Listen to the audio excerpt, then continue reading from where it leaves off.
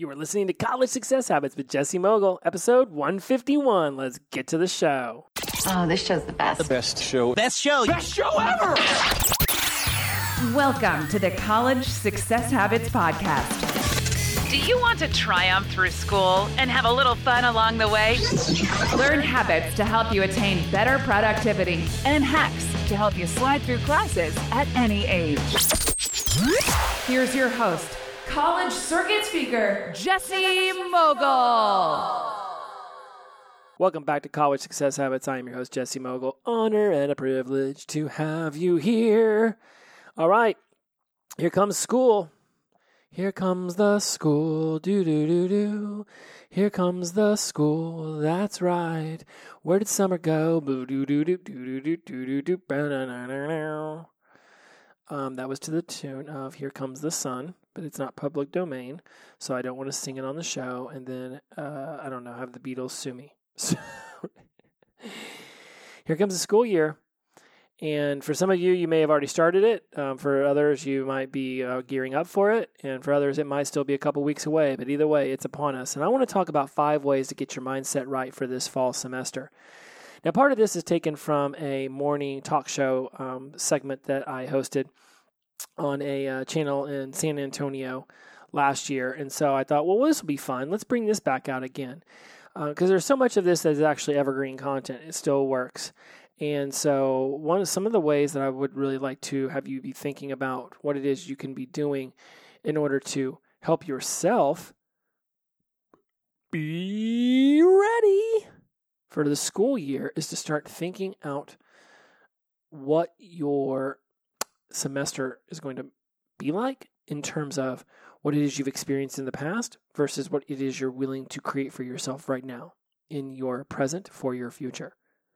So I've got 5 key points that I brought up in the morning talk show piece, and I'm also going to align those with my 5 zones that I teach my clients about and that I walk through people whenever I come to speak at different engagements, sometimes universities. And by the way, if you'd like me to come to your university, you should email me and let me know who to talk to, and I'll come visit you. Tip number 1, right, carve out a physical space just for learning, especially if you have some of your classes virtually.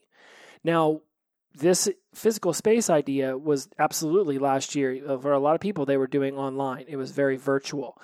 It's not as virtual anymore, although some places still do a heavy lifting on the virtual space. What's important about the physical space for learning aspect of it is, what is your environment when you're doing the things that you're doing for school, for life, for pleasure, for work, right? Is your room organized and clean? Do you have an office just for working? Is your home, does it smell good? Is it clean? Are you having a good relationship with your roommates? Foreshadowing to a roommate episode coming up, right? What about your city, your state, your country? Are these places, creating a sense of empowerment for you, right? Are you watching too much news so you think your city, state, or country is falling apart? And would it be better if maybe you just dissociated with some of that news for a little while you focused on your schoolwork? Focus on what you can control, and what you can control is your environment, is your mindset. So be thinking about your environment, right? If you're doing things in your dorm, if you're doing things in your apartment, does the space really open you up to learning, or are there tons of distractions? If there's tons of distractions because your roommates are getting drunk and playing loud video games in the living room, or because everybody's running up and down the hallways of your dorm, then go to the library, go to your college, the school within the school, and find an empty room like I used to do, and go in there and sit down and get your studying done. Take your laptop, go hide off in a corner, plug it into some Wi-Fi, hotspot it with your phone, and get your work done. Keep your apartment, keep your room clean, make your bed, empty out the garbage, don't let dishes pile up. Your environment plays a tremendous role in how your conscious mind looks around and feels about yourself, and what your unconscious mind thinks it has going on. If your house is a disaster and it stinks and there's garbage everywhere and the dishes are piling up, your mind's probably just as cluttered. And that's going to do you no good when it comes to focusing on the task at hand. Now, as I mentioned a moment ago, to get your mindset right, you got to understand the difference between growth and fixed. Growth mindset tells you that you can learn anything if you prioritize it, if you put some effort into it, if you really open yourself up to the fact that you may not know it now, but really it's just that you don't know it yet. Right? We go into all these classes not knowing much about the subject material, and then the teacher explains it to us. We read the textbook, we take some tests, we do some papers, and we leave, and all of a sudden it's like, wow, I know a lot more about that. It's seemingly odd to me how we can have a growth mindset throughout our childhood. We take on new things. We understand that the more effort we put into it, the more we learn it, the better we get at it, and then somehow we become like 30-year-olds and forget that back in the day, it was just like, you just had to practice. You just had to do it. You just had to put forth the effort. We go to pick up something new and it frustrates us because we're not immediately amazing at it, which is where perfectionism will screw you. If you're a perfectionist, then it's like you don't want to pick up new things because you will not be perfect at those things when you first start. And at some point, you'll just finally be like, well, if I can't be perfect, I don't even want to do it. And then you'll miss out on an opportunity to pick up some amazing talents, passions, and skills and hobbies. So get your mindset right. Understand that you can learn anything you're willing to put your mind to and you're willing to prioritize. This is where the P4F list comes in handy. Priority, focus, focus, focus, focus. Jump roping is on my focus list. It's right up there with 10,000 steps, and it's right up there with working out. And one of the better ways to get your mindset right is to understand how you spend your time, the food you eat, your physical activity. These will have a tremendous effect on your mindset. If you're filling your belly up full of junk food, if you're sitting around watching TV and social media all the time, if you're not getting much physical activity, right, your mindset's going to be sluggish. You're going to feel groggy. You're not going to feel much of anything. If anything, you might feel worse about yourself. So if you want to get your mindset right, eat some healthy food. Maybe not all the time, but at least once in a while. Get some physical activity. Look up from the phone. Turn the TV off. Pick up something that you've always wanted to try and then just go at it for 1 minute a day. If that's all you got, that's all you got. Hedonistic adaptation will take care of the rest later. Number 3. So we got get your mindset right, and we got carve out your physical space, right? Be paying attention to your environment. Number 3, your sleep schedule, right? This falls in line with physical health and wellness, right? How's your physical body doing? Are you getting enough sleep? If you're finding that it's hard to sleep at night, it might be because you're not getting enough physical activity during the day. The body will definitely fall asleep if it's tired. The mind might want to race, but the body will go to sleep. And what's the mind racing about? Did you not study enough today? You're stressed out about a test? You're stressed out about a paper? Right? Then daydream about 15 minutes after you take the test, 15 minutes after you turn in the paper, and daydream about how it's a success, how the teacher's smiling at you, how the teacher's saying, wow, great job. Can't believe it. Knocked it out of the park. A+.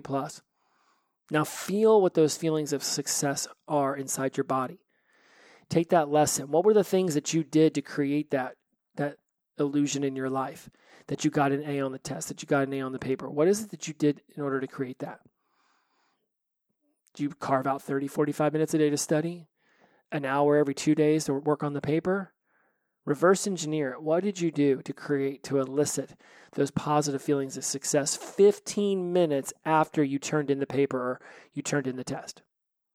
Daydream about that. Now take those positive feelings and come back to your present self. Now, how do you feel about that? 15 minutes after the event, the successful conclusion, the successful completion of the event, feel the feelings of success, of happiness, of satisfaction of knowing you did a good job. Look back from that 15 minutes after the successful completion of the event and ask yourself, what were the things you did in order to feel that? Now take that lesson from this daydream and bring it back to your present moment and then do those things. Feel those feelings. This is sort of a hodgepodge NLP practice that I do with people who have anxiety. But if you want to release anxiety, go 15 minutes past the moment of whatever's bringing you anxiety, the speech, the test, the paper, and then daydream. Visualize yourself having successfully completed that. How do you feel upon this successful completion? What were the things you did to prepare in order to have a successful completion? Now come back from this visualization to the present moment, bringing those feelings back, remembering what it was that you did to create the success in that daydream. Bring it back to the present moment. Embrace those feelings. Embrace those feelings. And then replicate what you envisioned yourself doing in order to achieve that successful completion, and then do those things. Getting a good night's sleep is one of the most important things that you'll be able to do for yourself throughout your entire life. If your mind is racing and you're full of anxiety, daydream about the successful completion. See what it was you did in order for the successful completion to have. Come to that conclusion. Embrace the feelings of excitement and happiness and satisfaction from successfully completing the moment that was giving you anxiety, and then come back to the present and replicate that in your life. Do those things that create that feeling. Anxiety is future pacing. It's thinking about something that's going to happen in the future and then thinking it's going to end up bad. You could just as easily think about something that's going to happen in the future and think about it finishing good. That is really what seems to be lost on people, is that instead of seeing things as anxiety, see it as excitement. Because the brain fires them off the same way. The brain utilizes anxiety and excitement the same way. They're both arousal emotions. So if you have anxiety, it could be your brain just saying, oh my God, I'm so excited. I can't wait till we get to do this thing. But because anxiety and excitement feel the same way, if it's something you have some trepidation, some fear around, you'll think it's anxiety. When in reality, your mind could be wanting you to feel it as excitement. Like, oh my God, you have been wanting to ace this class. You have been thinking about this class. You have been thinking about this speech. You have been thinking of this opportunity for years, and here it is. Oh my God, isn't this exciting? You finally get to step into your meant to be. This could be what your mind is actually sending you signals for, and your body's on board, and it's pumping you full of excitement. But that never do well, naysayer, automatic negative thought version of yourself is sitting there telling you, oh my God, I'm going to fail. I'm going to drop the ball. I'm going to be such a loser. No one will ever love me. You're making all that up in your head, and you're driving yourself mad with anxiety. The likelihood that it is excitement is just as likely that it's anxiety. And you get to choose. You get to choose. Isn't that amazing? Your mindset allows you to choose. Is this anxiety or is this excitement? If you want to be the best version of yourself, get on a good sleep schedule. If your mind starts racing, choose to feel it as excitement. Daydream about all the good. Because your mind doesn't know the difference between something vividly imagined and something that actually happened. So if you lie awake at night, vividly imagining your failure, what do you think those signals you're sending to your brain are? It's already envisioned you failing 50 times. Wouldn't you much rather having the experience of envisioning you succeeding? This is the power of visualization. There's not a football player alive who sits there and visualizes themselves dropping the ball. There's not a baseball player that gets up there and envisions themselves striking out. And if they are, then they're probably going to go find a sports psychologist because they know better. They know to not daydream and envision themselves dropping balls and swinging the bat and missing, shooting the game-winning shot and have it brick off the rim. No, they're daydreaming about the success. And will they always succeed? No. Michael Jordan missed just as many game-winning shots as he made, but he made more game-winning shots than anybody else in NBA history. And he still missed a ton. It's all about the times you succeed. There is no failure, there's only feedback. So whenever things don't go the way you want them, it's a feedback opportunity. Learn from it.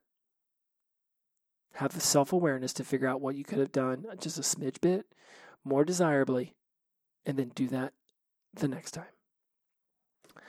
Tip number 4. This is about the biochemistry of your brain, how habits are formed, how we rewire our brains. And this one is about social media. Now, I know some of you have seen me on TikTok and Reels and Instagram and LinkedIn and all the social media channels. Of course, I'm on there. I'm an entrepreneur. I'm a business owner. That's just the way that it is. It's the nature of the beast. But when I go on social media, I go on social media for a purpose. Yeah, I will watch certain people. I'll flip through TikTok and allow it to, show me some cool stuff, gives me some great ideas for future videos. I get to find some amazing talent out there. But I limit myself to that. No more than 30 minutes a day of social media. I know for some of you that might seem preposterous, but I'm listening to books. I'm listening to music. I'm reading. I'm learning. I'm creating. I learn to create. And I create to get the things that I've learned out of my head so that I can apply them, evaluate them in my life, share them with y'all, and then go off and rinse, wash, repeat. Learn some more, create some more, apply some more, evaluate some more. I love it. I learn to create. That's my version of being an artist. I'm not a painter. I'm not a professional writer. Like, I can write, but I'm by no stretch of the imagination, Dean Koontz or, I don't know, whatever authors are super popular out there. George R.R. Martin or the woman who wrote the Harry Potter books, if people aren't still pissed off at her. I'm not one of those writers who made $1 billion writing a novel that goes down as in the history of the annals of time as the best of all, right? I wrote College Success Habits, and it's a great book, but it by no means is Library of Congress kicking down my door to put it in their vault. But I'm good at learning things and creating podcasts or creating blog posts or creating programs around them. I love learning. I love creating. That's my artistry. So when you limit social media, you actually open yourself up to creating more things. And maybe you create things and then post about it on social media, and then you interact with your people, your followers, and that's awesome. But everybody is striving to become an influencer. The shelf life on influencing is very short. Especially if you pick something where you could possibly age out your whole followers, right? If you're sitting there talking about ways to make your college dorm super cute, and eventually you don't live in a college dorm, you better know how to grow with your followers, because eventually they'll all be out of college too. So you could be how to make your house super cute, your garage super cute, your life super cute. But if you're just thinking that you're going to make a couple $100 million as being an influencer, you think you're the next Kardashian, there is a whole boneyard full of people who thought that they were going to turn social media into their cash cow and found that the Twitterverse is very fickle. And you're popular 1 minute and you're off the radar the next. But if you can get some loyal followers for your business, if you can get people to pay attention to you, you only need a couple thousand truly loyal people, and you can make a career out of that because they will help spread your word. And social media is great for that. But just getting on there and just scrolling up and down and left and right because you just can't figure out anything else to do is a horrible way to spend your free time. And the last tip, a year ago was about getting a comfy mask because, heaven forbid, you get sick. But now it's going to be more about your mental health, right? Whether it be COVID, the flu, there's all these different physical ailments. There's all these people around you. Right? For 2 years, people were wearing masks. We got used to half of our face only showing, right? If you didn't recognize somebody's eyes, you didn't even know who the hell they were. We live in a different world now. Some people want to wear masks, some people don't. Some people are left, some people are right, some people want to scream about this, some people want to scream about that. We talked about those divisive issues not too long ago, actually. I believe that we were somewhere, I think it was episode 142, stimulus, choice, reaction, response, emotionally reacting versus emotionally grounding. All right, there's a lot of polarizing issues going on out there, but you can choose to allow your mental health to not be dragged down by them. And that's number 5. Pay attention to your mental health, your emotional intelligence. Are you self-aware about what's going on in your life? Are you able to manage your emotions? Do you have the social awareness to tell when somebody is sad, when somebody's happy, when somebody would rather be left alone, when somebody really needs your support? Relationship management. All right. Do you know how to manage your relationships? Do you know when to be there for others and when to give them space for them to be strong within themselves? Do you know how to ask others for help? Do you know how to try something a couple times before you ask others for help? Emotional Intelligence 2.0 is a fantastic book.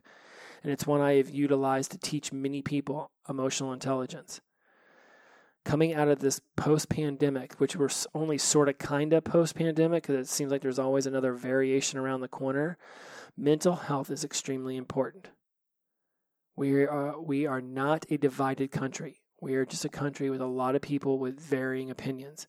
But it does not mean we have to be at each other's throats. We are all going through our own version of mental health and mental unhealthiness. I think it's time that we stand next to each other, offer support, listen to somebody else. And then when somebody listens to you, then do like kind back to them and listen to them. If there's one thing I have noticed, and I've noticed a lot of things about human behavior, is we all really just want to be heard. We want to be recognized, and we want to know people care. Be that for somebody else. Have them be that for you. And I can assure you, it'll be a foregone conclusion that this country could step into inclusivity over exclusivity if we just embrace our own mental health and that of others as something that is growing and evolving through learning. This is your opportunity to stand up and be the version of yourself you want others to experience through you.